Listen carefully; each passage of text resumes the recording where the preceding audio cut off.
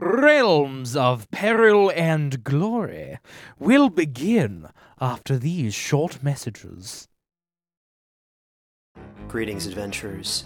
Today we're excited to introduce you to a new story, Dark Dice, a horror podcast that blurs the line between actual play and audio drama, where the story is determined by the roll of the dice.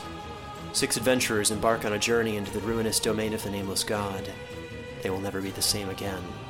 One of the players is not what they seem after a doppelganger, a creature that can assume the form and voice of whatever it kills, infiltrates the team. As the players are picked off and replaced one at a time, can they figure out who the monster is before it's too late? Can you? Here's a quick example of what our show sounds like. The shambler with the jar of liquid inside of him. Soren Arkwright let loose an arrow that cracked the glass, passing through the spine of the creature. The shambler still managed to maintain its forward momentum, but stumbled as it eagerly tried to bite and swipe at Soren, landing near his feet. As Jeff Goldblum has now joined our cast, Dark Dice is available however you listen to podcasts. We'd like to thank our patrons, David Pello, Has Matilda, and LND, for their support in making this series possible. If you'd like to join them and get ad-free listening, bonus shows, and a lot more, then head on over to patreon.com/lightandtragic.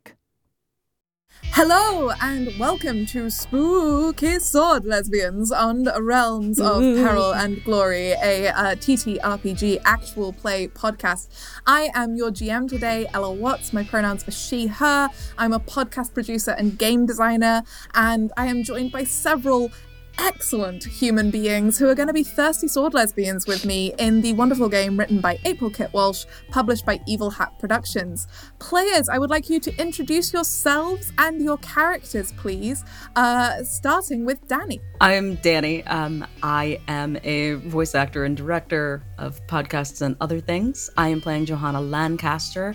Her pronouns and mine are she, her, hers, and she's playing The Chosen. Sasha, please could you introduce yourself and your character? Hi, I'm Sasha Sienna. I am a game designer and general nerd about the internet, and my pronouns are she, he, or they. And I am playing Jenny Hendricks, who is the scoundrel, and whose pronouns are she, her. Perfect, thank you. Beth. Hey, I'm Beth Crane. My pronouns are she, her. I write and make We Fix Space Junk. And I am playing Adora Marion, a seeker whose pronouns are also she, her. Perfect. And finally, Maddie. Hello, I am Maddie Searle. My pronouns are she, her. I am a general podcast person who you may know from also this podcast and other things. And I am playing Hermia Winterbottom, whose pronouns are she, they. Beautiful. Okay. So in this game of Thirsty Sword Lesbians, Spooky Sword Lesbians, we are kind of doing an urban fantasy style game set in the rural northern English town of Snowy Vale, which is in Derbyshire in the Peak District, in between Sheffield and Manchester, for anyone who's particularly curious. It's a pretty small town. It's where all of our player characters grew up. However, they have since left it for various reasons. And what's very special about Snowy Vale is that it is situated on a hellmouth, hell with one L as in the Norse goddess, which is at the intersection of 7 ley lines. It was here about 400 years ago that Dr. John Dee, on behalf of the Queen, sealed all fairies and magic in Britain under the ground into Anavan, the fairy otherworld, for them to no longer roam freely as they once did. Over the centuries, the British Museum has become involved in this. After its founding in the 1700s, it inherited a series of encoded diaries by Dr. John Dee, which led to their discovery of the Hellmouth and the various creatures that occasionally spill out of it. This led to the establishment of the Metaphysical Acquisitions Branch, or MAB, which is dedicated to collecting, studying, and preserving various magical artifacts.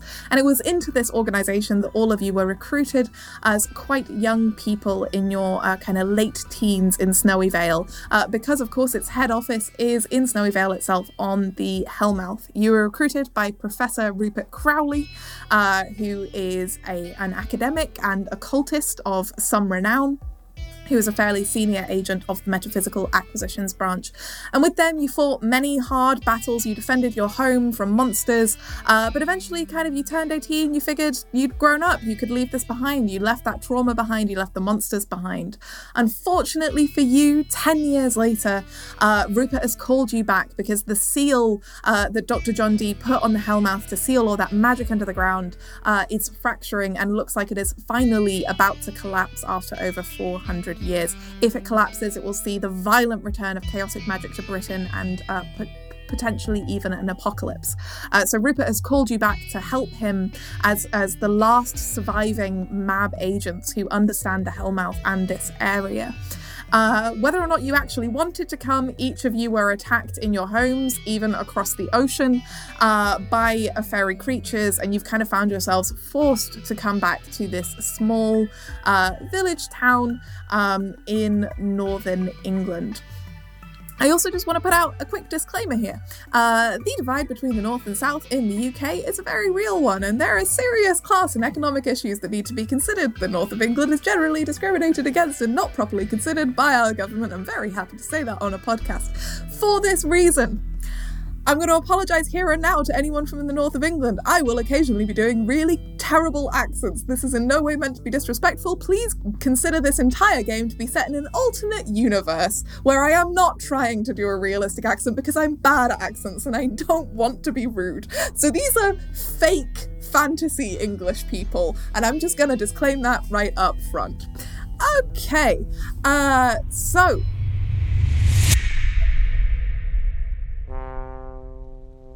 As we're getting into this, it is late in the year, it's autumn, the leaves are turning, there's a kind of cold wind blowing, the days are getting shorter and darker, and there's generally a bit of a chill in the air, there's a bit of magic in the air, and all of you kind of pull back up to this village in the Peak District. And the Peak District are these beautiful, epic, huge hills, like covered in like moors and long grass and trees, like kind of like there's browns and greens and coppers. You can smell the kind of like fresh kind of like soil and trees and water in the various kind of rivers that run around here, and cold stone. And I think it's like kind of like late afternoon as you come upon this like small town full of like buildings made of dry stone walls, these kind of very picturesque kind of like cobblestone walls in this very old village that has been here for thousands of years. So what I want from each of you is to describe to me how you have travelled home, and tell me one thing that you love about Snowy Vale that you've really missed. Describe the town for me. I'm going to start with Maddie. I think that Hermia has been living in a sort of drafty former warehouse kind of loft place in London, and has sort of got the train up, and then probably the train doesn't go directly to Snowy Vale, so has to get a very janky local bus the last bit of the way. And also because she has a fey companion who's a cat called Egg, after the Hebridean island, not the foodstuff. And that is not a normal thing really for someone to have a cat around with them all the time. So she has one of those really weird backpacks with a little window in it, so that Egg can kind of look out. I actually have those for my cats. Yes, amazing. My cat would refuse. I wish for a cat that would be so generous as to let me use one of those. And so I think as she comes back, I think even though of course in London there's lots of nice parks and things, I think just having lots of trees integrated into the town just makes her feel really at home, because as a spooky witch she enjoys partaking in nature. She has a lot of botanical drawings decorating her notebooks and her clothes and all this kind of thing, so I think having a bit more of nature around her makes her feel a bit more at home. Lovely. Okay, Adora, Beth, tell me, how have you travelled home, and what's one thing that you love about this village that you've really missed? Adora also took a train from London, saw Hermia on the bus, and waited for the next bus. Just because she was a bit like, I don't know how to start this conversation. It's been a really long time. I'm just going to wait till we get there. Just I'm better at hanging out with them in groups. So, yeah. It's shyness rather than disliking Hermia. Fair enough. And what is one thing that you love about this village that you've really missed? The wide open sky. I live in a little basement flat near the British Museum that is horrendously expensive, and I basically don't see the sky very often.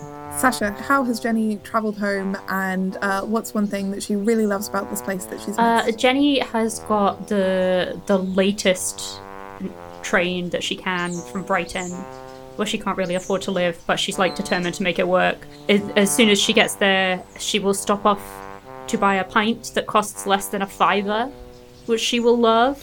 And also, the water just tastes so much better here. It is so true. I am right now in real life Manchester, and Jesus Christ, does the South Oh my have god, bad water. I'm suffering so much. I miss it so much. I'm drinking southern water. Edinburgh right water now. is like crystal in my mouth. It's just it's sweet. It's actually sweet. Anyway, back into our fantasy world. Danny, how does Joanna come home? How does Joanna travel home and describe one thing that she's actually really missed about this village? Johanna's had to take a plane, or actually 2 planes. So she was in New York City all this time. Which is it feels only right since I'm the token American in the group. That she spent the past 10 years over across the pond, but not too far. So it was that 6 hour into Heathrow, I believe. It's the 6 hours into Heathrow, and then a train, and then a bus. Actually, yes. I think that she takes the earliest one possible, just because I think she arrives is able to take a red eye and then take the bus so that she can arrive just before sunrise. So she's probably there really, really early.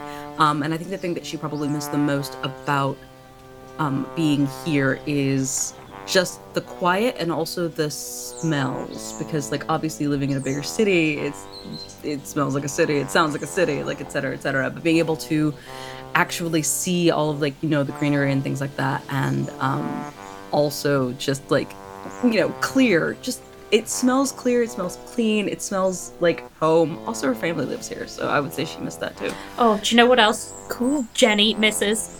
Being able to see the stars. Yeah. No, that's what I was gonna say about Johanna as well. So maybe it's indicative. It's just the sky's clear. There's no light pollution. Yeah. So you all kind of arrive back in Snowy Vale, and the summons that you received from Professor Crowley, from Rupert, were pretty urgent. So I think that you probably head quite quickly to the MAB outpost, the outpost of the Metaphysical Acquisitions Branch, the 400-year-old branch of the British Museum dedicated to collecting magical artifacts and studying them and better understanding them. And of course, this extremely magical, high-tech, weaponized, almost pseudo-military branch is behind the local Snowy Vale Community Library. So you all wander into the Snowy Vale Community Library. There is a poster for a lost cat that looks a little bit old. There's a poster for a reading group that is currently reading all the books of Georgette Heyer. You see an older person inside the library, who some of you recognize as Mrs. Atkinson, who is... Estimates in the village go between 80 and 120. No one knows how old this woman is. You just know that she has literally been in this village your entire lives. And she has quite a nice kind of pink cardigan on, and is using a cane which has a little cat pattern on it. And she doesn't really seem to be paying much attention to you. She is in the romance section of the library, which is much better stocked than any of the other shelves. There are several different romance novels on that shelf. And as you wander in towards the back of the library to the storeroom, which you all know leads to the kind of secret door to the MAB outpost, colloquially known as the Winter Court, you pass Vivian Fletcher. Vivian Fletcher is someone you grew up with. She was the local goth in your school. She's got big curly black hair and quite fair skin, very bright green eyes. She wears heavy kind of black makeup, big black boots, lots of kind of kind of a choker with spikes, like, cuffs and things, ripped black band t-shirt, and black skinny jeans. She is sitting on the counter of the library rather than behind it, smoking. And she just kind of raises her eyebrows at you all as you all come in. What, so you failed to make it anywhere else? Should you be smoking in here? It's my library, I do what I want. But the books are so flammable. Yeah? They're I mean, so honestly- flammable. Do you have a fire extinguisher? Okay, so I can see that you haven't changed at all in the last 10 years. Don't worry, there's a fire extinguisher, and she kind of leans behind the desk and, like, picks up a fire extinguisher that she's clearly, like, taken off the wall, so, like, it's right next to her in case she needs it. Ta-da! Have you had it checked recently? I assume you have something else to be doing than asking me about health and safety, unless you work for health and safety, which honestly, Adora, would not be a surprise for, like, that is not at all surprising as, like, a kind of life destination for you. Are you, like, a health and safety inspector now? Do you, like, part of the civil service? Do you have a little checkboard somewhere? I just blush bright red. Aww. I'm also very afraid that she has access to my library records. Uh-huh. Because I checked out most of that romance section as a teenager. Like 6 or 7 a week. Nice. She kind of, we got some new books in, if you want any. There's a couple more by, like, a Tallulah Cherry. I know that you were partial to a kind of sweet dessert. No judgment. I can buy my own books now. Great, good for you. I'm so glad. Well, I mean, support your local libraries, kids. Anything else you guys want? Or I'm assuming you're gonna do whatever the fuck it is that you do back in that room. Play Dungeons and Dragons, I'm assuming. Roll dice. There's nothing wrong with Dungeons and Dragons. Have a podcast. I mean, I was actually here to renew my library card. I just, I thought maybe... Oh, yeah, sure, okay, shit. And she kind of stubs out her cigarette in, like, an ashtray, which is on the desk, and, like, turns on this, like, extremely old computer. Like, it is so, like, it makes a kind of sound as, like, it's like, this is gonna take, like, 20 minutes, so, like, if you wanna, do a walk around the town, like, if you just leave that with me, I can, like... Okay, I guess I'll... Johanna kind of stammers and, like, clams up because it was, like, a very dry, bad joke that she was making, and, like, now she's turned the computer on and she has to go through with it. She has the card, but, like, she kind of slides it slowly against the sort of the countertop, and she's like, I guess I'll go with these guys in the meantime. Thanks. Cool. Enjoy your nerd times. I like your dog, by the way. Thank you. Alwyn? I think that you say that, and, like, this tiny, like, currently quite tiny little black sausage dog comes, like, trotting up behind you, and appears kind of next to your ankles, and like, for the first time, like, this whole time, Viv has been, like, pretty deadpan, but as soon as this dog comes in, her whole face, like, switches on like a light bulb, and she kind of grins, and she kind of gets up, like, quickly enough that the chair, like, on this, like, very thin threadbare brown, like, beige carpet kind of squeaks a bit, and she goes, can I pet your dog? Yeah, for sure. I mean, if it's okay with him. Alwyn, is that okay? Hermia, is that okay with Elwyn? Yeah, I think Hermia will just give a very discreet nod to Johanna, like, kind of as they did 10 years ago, develop a sort of covert communication too, because Hermia can understand the Fae languages. Respectfully. And Hermia, you do hear kind of a voice in your head whispering, you'll say, hey, listen, I love new friends, and this one's really cute, so I say that we make Johanna as, like, flustered as possible. In real life, like, Elwyn's tail is, like, just, like, wagging very fast, which is kind of enough of an indicator for everyone else. Seems like he's okay with it. Let's do it. Go right ahead. So Viv, like, crouches down with these massive kind of stompy platform combat boots and immediately starts, like, petting Elwyn and, like, kind of scratching behind his ears. She's going, oh, this is the best dog ever. Oh, my landlord won't let me have pets, and it's the worst. What's his name? His name's Alwyn. Alwyn. Mm-hmm. Oh, my God. That's so cute. What is that? Like, some kind of nerdy, like medieval shit? Sure. Yeah, something like that. it kind of seemed like the name came with him. It just sort of felt right. Right. Yeah. Sort of Like the looks around. lightsaber chooses the Jedi or whatever. Yeah, the name chooses the dog. I don't think I ever really had any choice in the matter. Yeah, no. I haven't really ever thought about why he has that name, but why do any of us have names, I guess? Hermia Elwyn winks at you. Okay. Hermia is also going to take the backpack off her back and just kind of thrust it forward aggressively, like, do you want to see my cat? And then Egg's just going to hiss in Viv's face. like Viv is kind of like, she like flinches that back a bit, like first is like, whoa, and then she's like, holy shit, it's like a little astronaut, look at the little window, oh my god, oh, can I pet your cat?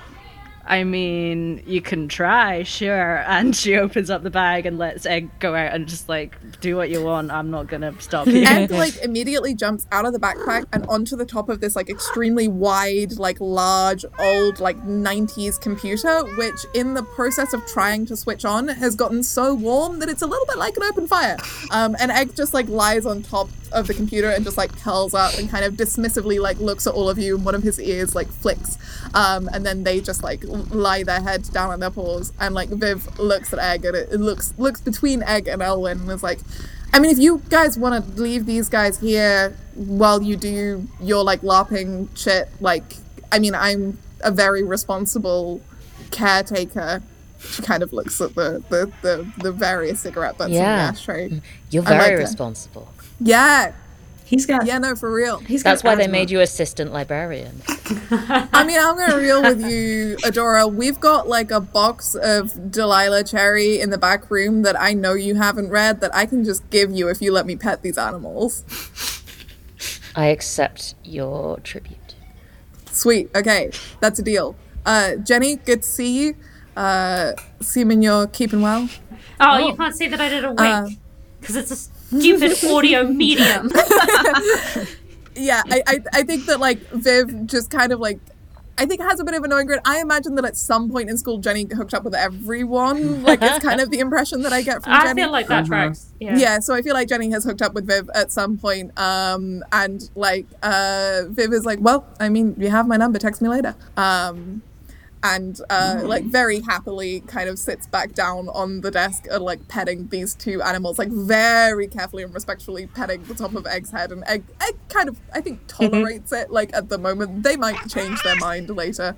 Yeah, I'm kind of sending them telepathic vibes to be like, if you see an opportunity to fuck her shit up, do it. Incredible.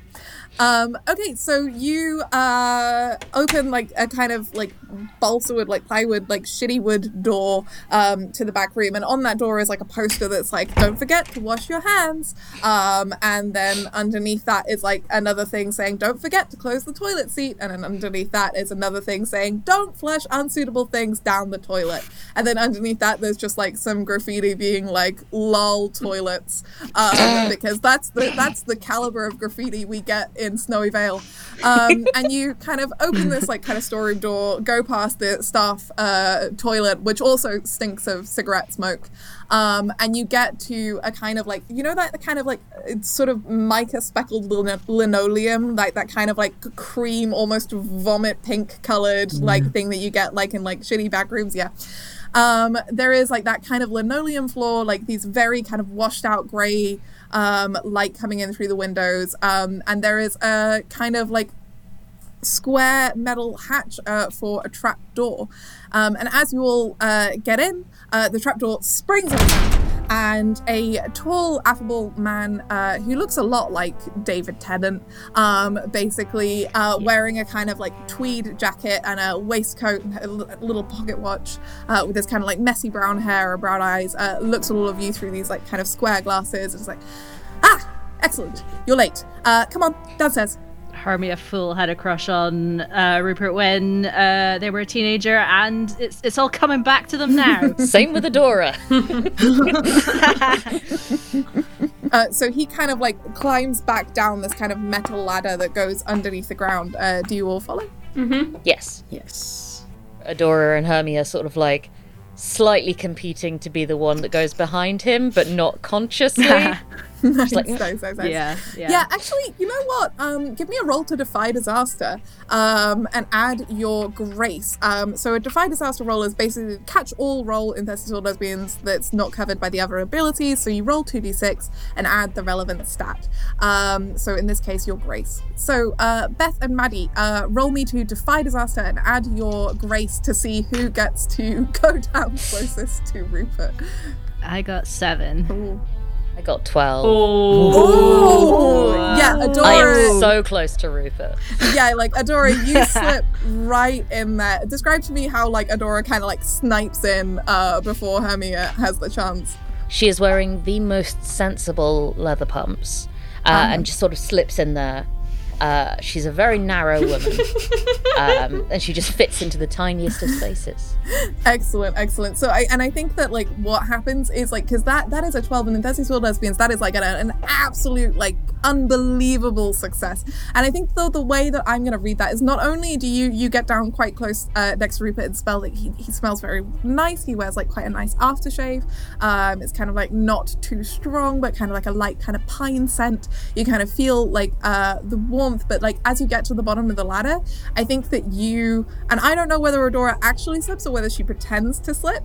I will leave it up to you, but I think you slip and in inverted commas, and you kind of stumble, and he like catches you and kind of like leans down, like holds your arms, like, oh dear, Adora, are you all right? Oh, I'm so sorry. I'm clumsy. He kind of adjusts his glasses and smiles at you and kind of squeezes your elbow and says, no need to apologize, my dear, and then kind of like sets you down and walks away.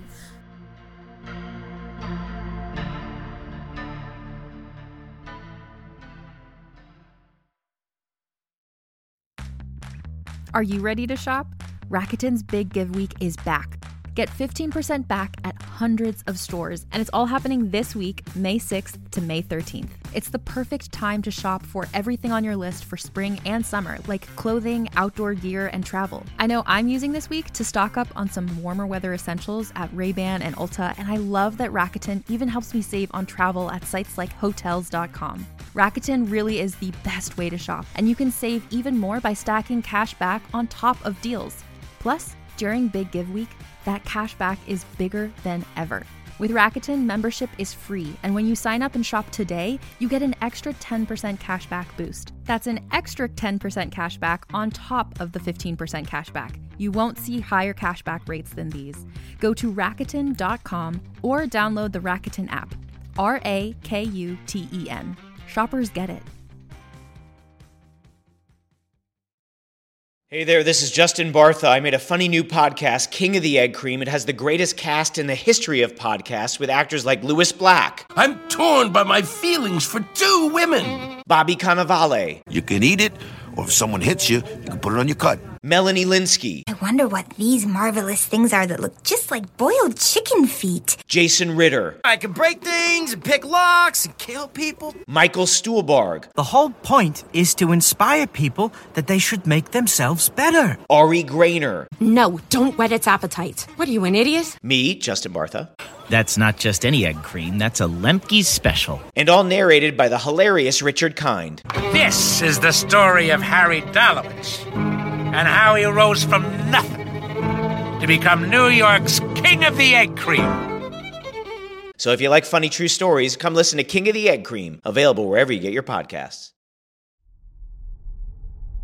You all kind of get down into Mab Outpost 1, into the headquarters of the Metaphysical Acquisitions Branch, otherwise known as the Winter Court. And in front of you, just a series of massive overhead lights switch on, going for like literally miles into the distance. And you see in front of you an incredible 400-year-old library buried beneath the ground in this almost like an Anglo-Saxon hall. Like it has this beautiful kind of wood decorated ceiling. Like it has just shelves and shelves covered in kind of like gold detailing. In here smells of like parchment and old books and kind of like beeswax to lacquer like the wooden floors. And there were various different kind of like gadgets and gizmos and things like floating and hovering around in kind of various display cases. You see a couple of wisps, will-o'-the-wisps, in one of the cabinets, kind of endlessly circling around each other in this kind of terrarium almost of like this like synthetic marsh. You see kind of like floating little like wheels and clocks and watches that are all like seem to like disassemble themselves and then reassemble themselves again. And there is kind of distantly a very like quiet kind of classical music playing on an old gramophone player, and Rupert kind of like glances back towards in that general direction and kind of flushes a bit and says, sorry, right, I just like to indulge in a little Schubert when the world's about to end. So fantastic. So excellent to have you all here. As I said in my email, and Joanna in my email, text message, voicemail, letter, this is really a matter of life or death. But more than that, because I'm aware that for you, life or death is somewhat parochial. This is a matter of apocalypse, cataclysm, the end of the world, as we know it, Ragnarok, if you like. So if we could all, and he kind of gestures towards this like beautiful kind of mahogany, like wide dark wood table, and various like kind of chairs positioned around it, which immediately hits you all with a wave of nostalgia from the days that you spent in your childhood here. And there are various kind of stacked books and papers all across it. There are also like at least 16 empty mugs of tea, which are all like different like kind of community library. The community library of the village like has a fair every year, and there's like a bit in the community library, and every single one of them is like a different year of the village fair, like that has like a little like design on it. All of these empty mugs of tea, and he kind of gestures for you all to sit down. So as I said, world ending. The Hellmouth is going to collapse. That's a bad thing, because if you recall, and Jenny, I'm not sure that you will, the Hellmouth is the thing that seals all magic beneath the earth. I've told you about this. I know what the upwards of Hellmouth 300 is. times. I know what the Hellmouth is. You've told me upwards of 300 times. Well, fair enough. It's good to know you're listening now. The Hellmouth is going to fracture, shatter, be destroyed, and unfortunately we no longer have a royal magician, which means that it's down to, well, myself and you four, because we are literally the only survivors of the current generation of MAB agents, because Gudrun has been even more bloodthirsty than she has been previously, and considering that there is an entire Old English epic about that, I think personally that's rather impressive.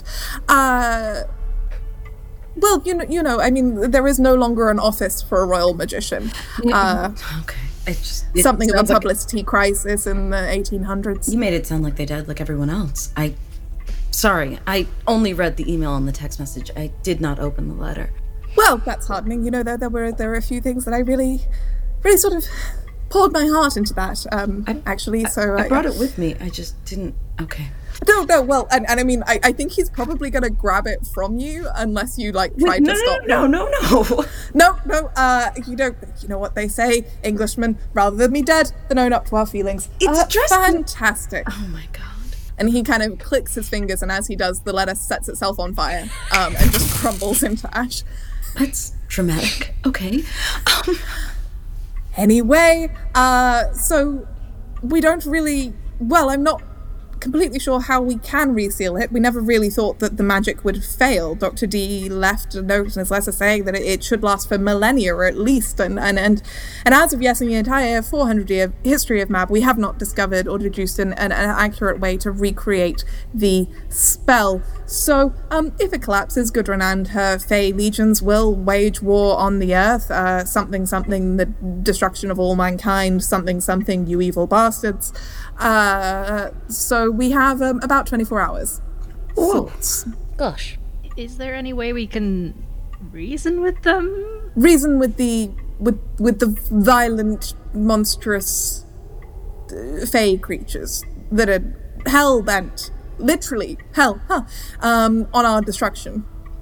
Do you know, I knew a man called Philip.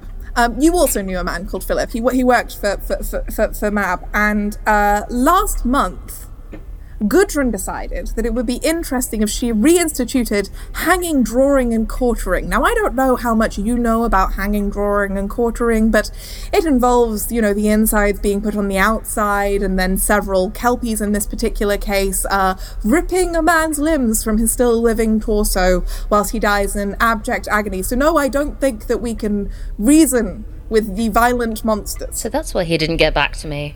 Hey mate, you asked for our ideas. You haven't got any better ones. I can't believe I'm saying this, but Jenny, you have a point.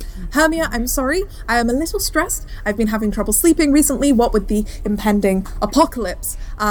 You know how it is. I understand that you think that there's a chance that there could be more creatures like Egg, but this outpost has existed for 400 years.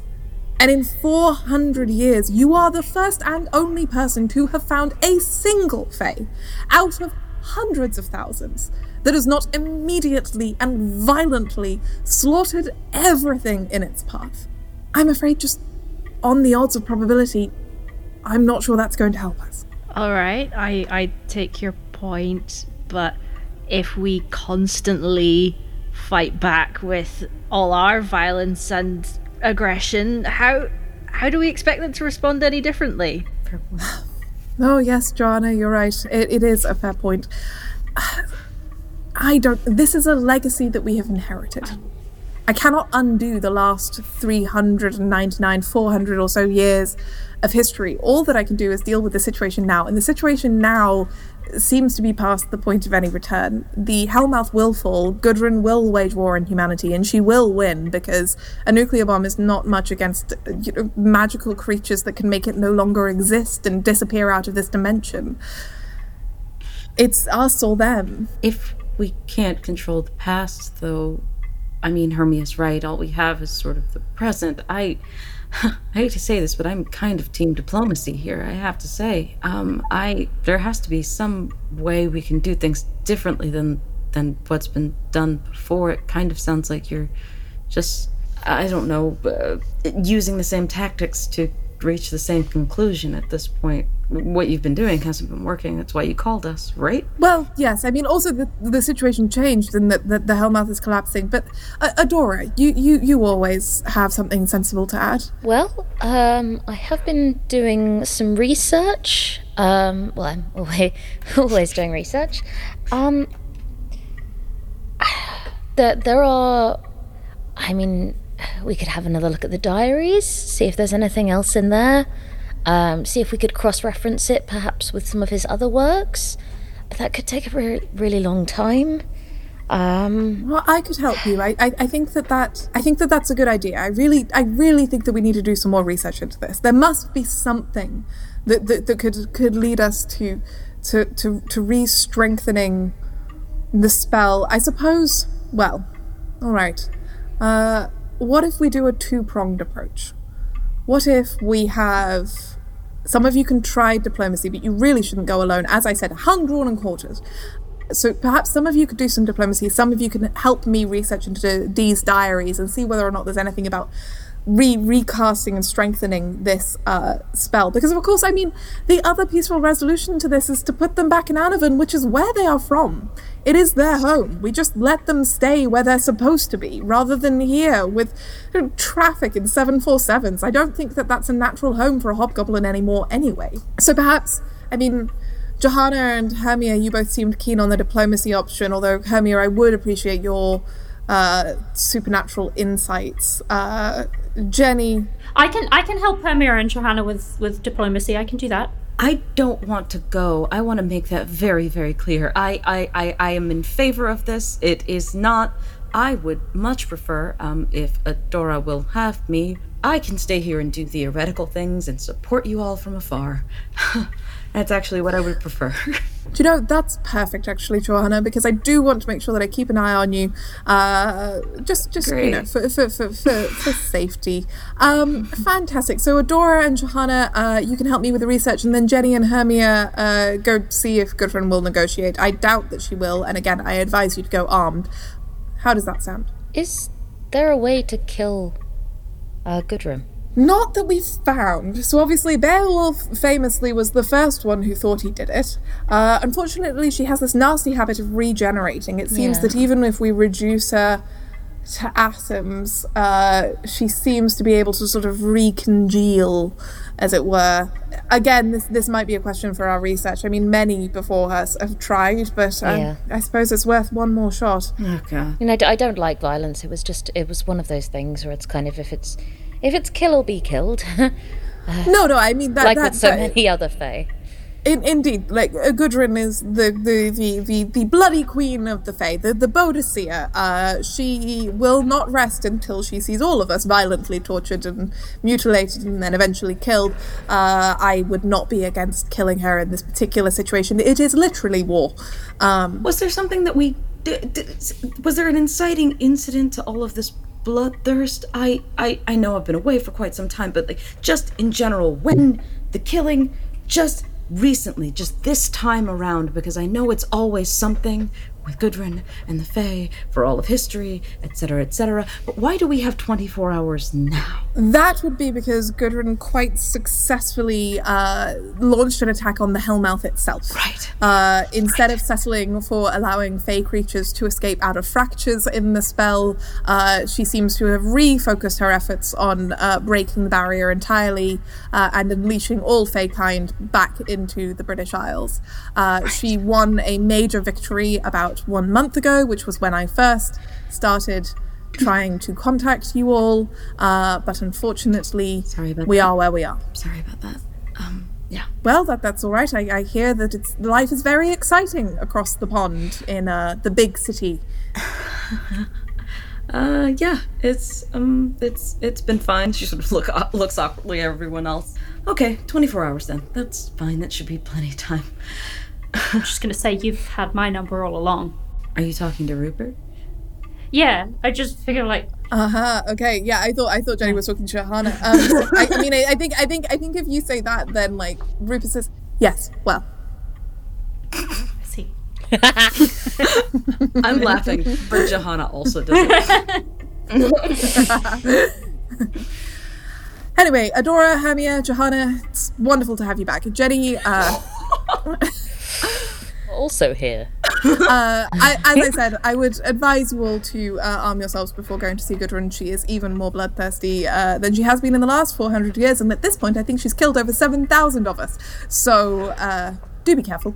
I have a suggestion of something I could do before we go. I have the ability to conduct a ritual and commune with the Fae. Ooh. It has the possibility of going very wrong, but if it goes right, then we could learn a lot. I mean, it's up to the players. As the GM, I would say it's a one-shot, big swings. Big swing. High stakes only.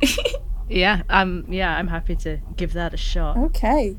So give me a bit of RP. How do you introduce this idea?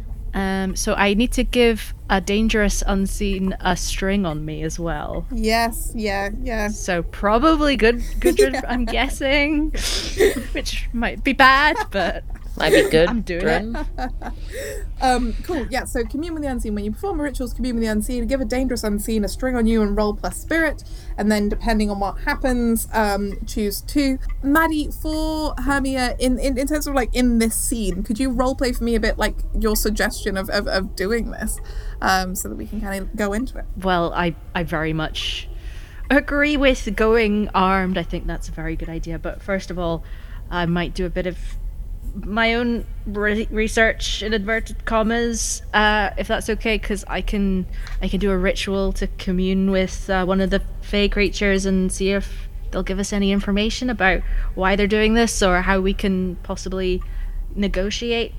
But yeah, just fair warning, it can go badly wrong. It has gone badly wrong in the past, but when it works real well. Right. So I'd chalk that down as being about as well in character with every other plan I've ever seen you come up with. And Rupert kind of steps away from the table and picks up an AK-47 and kind of swings it over his back. on a kind of strap and walks you down towards the kind of summoning circle here, which is engraved into the wooden floorboards and kind of decorated with gold. Currently in the middle of the summoning circle are several plastic chairs with kind of like metal legs and stuff. Right, so sorry. And he starts moving the plastic chairs out of the way. We have a sort of group therapy support group thing down here. It's the latest sort of human resources shenanigan anyway. He kind of moves some stuff across. You see like that there's like a kind of plastic laminated poster, like blue tacked to one of these beautiful ornate like bookshelves. And it has like a little like cartoon pixie on it, and it's saying, "Don't forget, no one likes contamination," in a kind of like word art like swipe.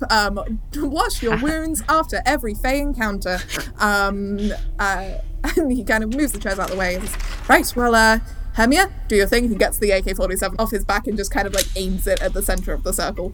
Clutching my museum pass, which is like that little plastic card, but it is mounted in a little silver frame with a silver chain. Nice. Because of the Fey protection silver thing. Nice. And I'm just like clutching it, quite scared. I feel like, so in our session 0 we established, like, one of my questions was who are you recently smitten with, and I feel like because we haven't seen each other in a very long time, I feel like the fact that I'm recently smitten with Hermia maybe is like at this. It's like, she's doing something super dangerous. I love my that. interest. That is hot. Jenny's like, "Are you putting your life in danger?" I'm also down. Rupert disapproves.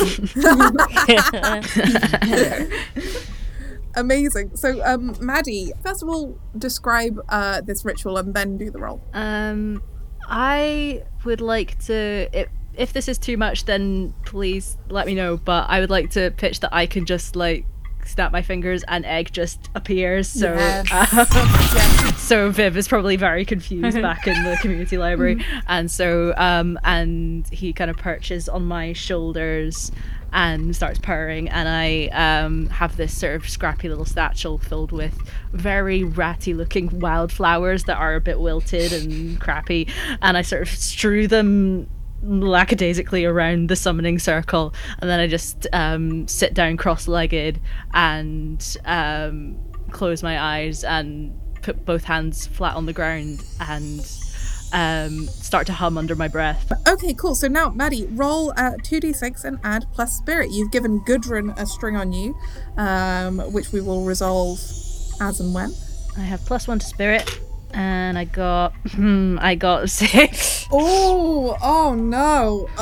Ooh. You're very wrong. Yeah. I know what happens. This is fun. Oh no. Cool. Yeah. So you you start to hum Hermia. And as I said, they have these kind of like massive like overhead lights. Like it's kind of this combination of the modern and the old throughout like the Winter Court. But here's what happens. Hermia starts to hum, and then that humming starts to like echo and loop, almost as if it's on like a loop pedal, and it starts kind of looping more and more and getting more and more distorted as it echoes around this massive outpost, and the temperature just drops. It goes from what had been like a fairly kind of temperate like kind of body temperature to like -10 degrees Celsius like immediately. Frost starts to appear on the bookshelves and across the wooden floorboards, and like all of you feel as if someone's walked over your grave. And out of the middle of the circle steps Gudrun. Gudrun is a tall, statuesque, muscular woman with long brown hair, big brown eyes, quite curvy as well. And she's wearing this kind of like sort of green and white like tunic that is like quite sheer in various places and is wrapped around her. But she also has like a massive fuck off sword on her back, like basically it's Vihander. And she has these almost like kind of webbed ears coming up like off the back of her ears. There's this kind of like green webbing. And these long green claws on her hands, and these like bright, almost like dragon eyes. And she kind of looks at you all and she grins, and her teeth are all very sharp. And she says, "Oh, well, this is just adorable." Rupert immediately starts shooting, and the bullets go through her body. her body seems to like open up like gel or cloud, and the bullets just do nothing. They hit the far wall and they like land in the bookcases and make this massive fucking sound.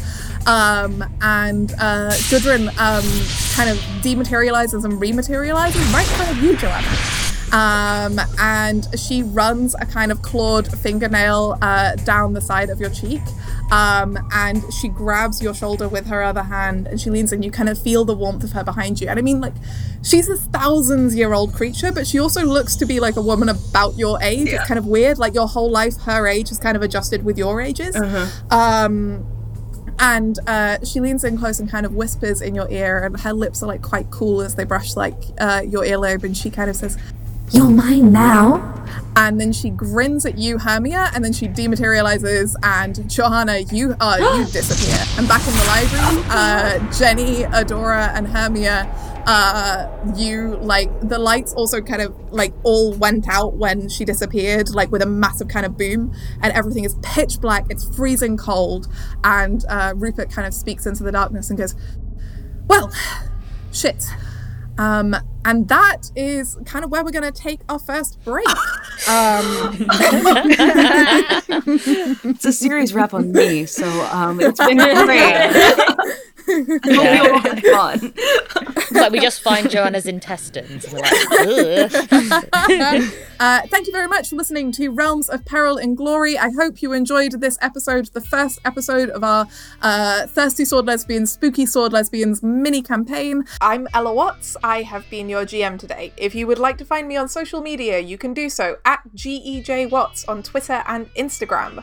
Other stuff that I've made that you can check out right now includes Doctor Who Redacted, which is a queer feminist sci-fi audio drama for Doctor Who and BBC Sounds.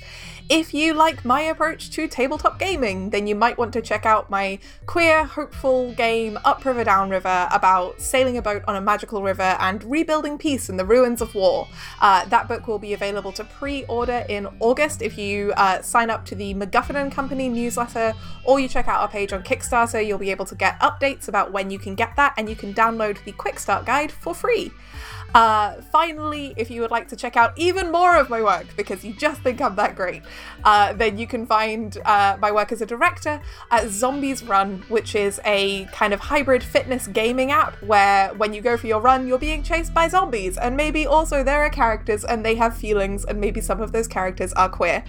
Basically, my brand is like gay genre fiction in audio.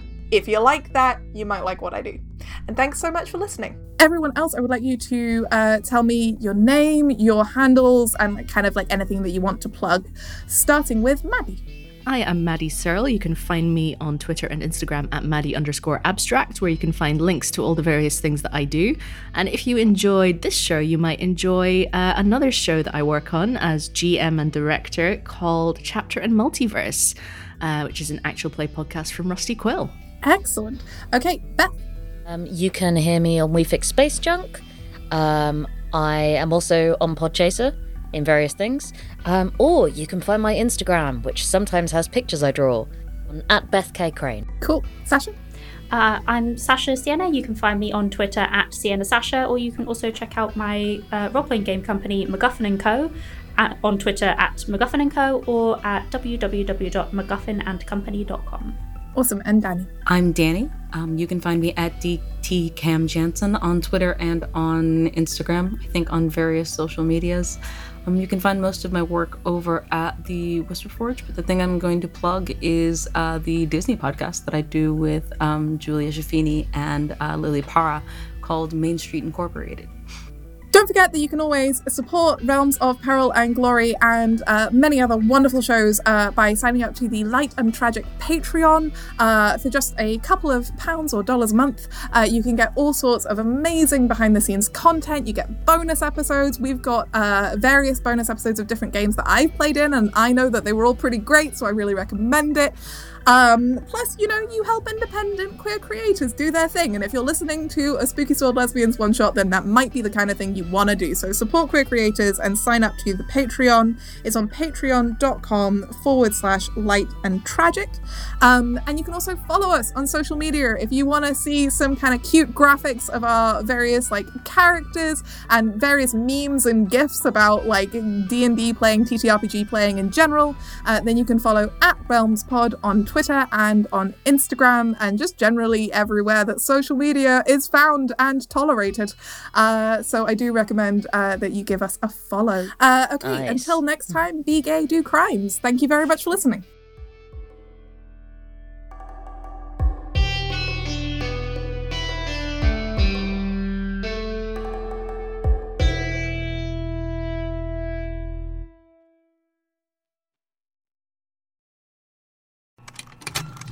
Contained herein are the heresies of Radolf Burntwine, erstwhile monk turned traveling medical investigator.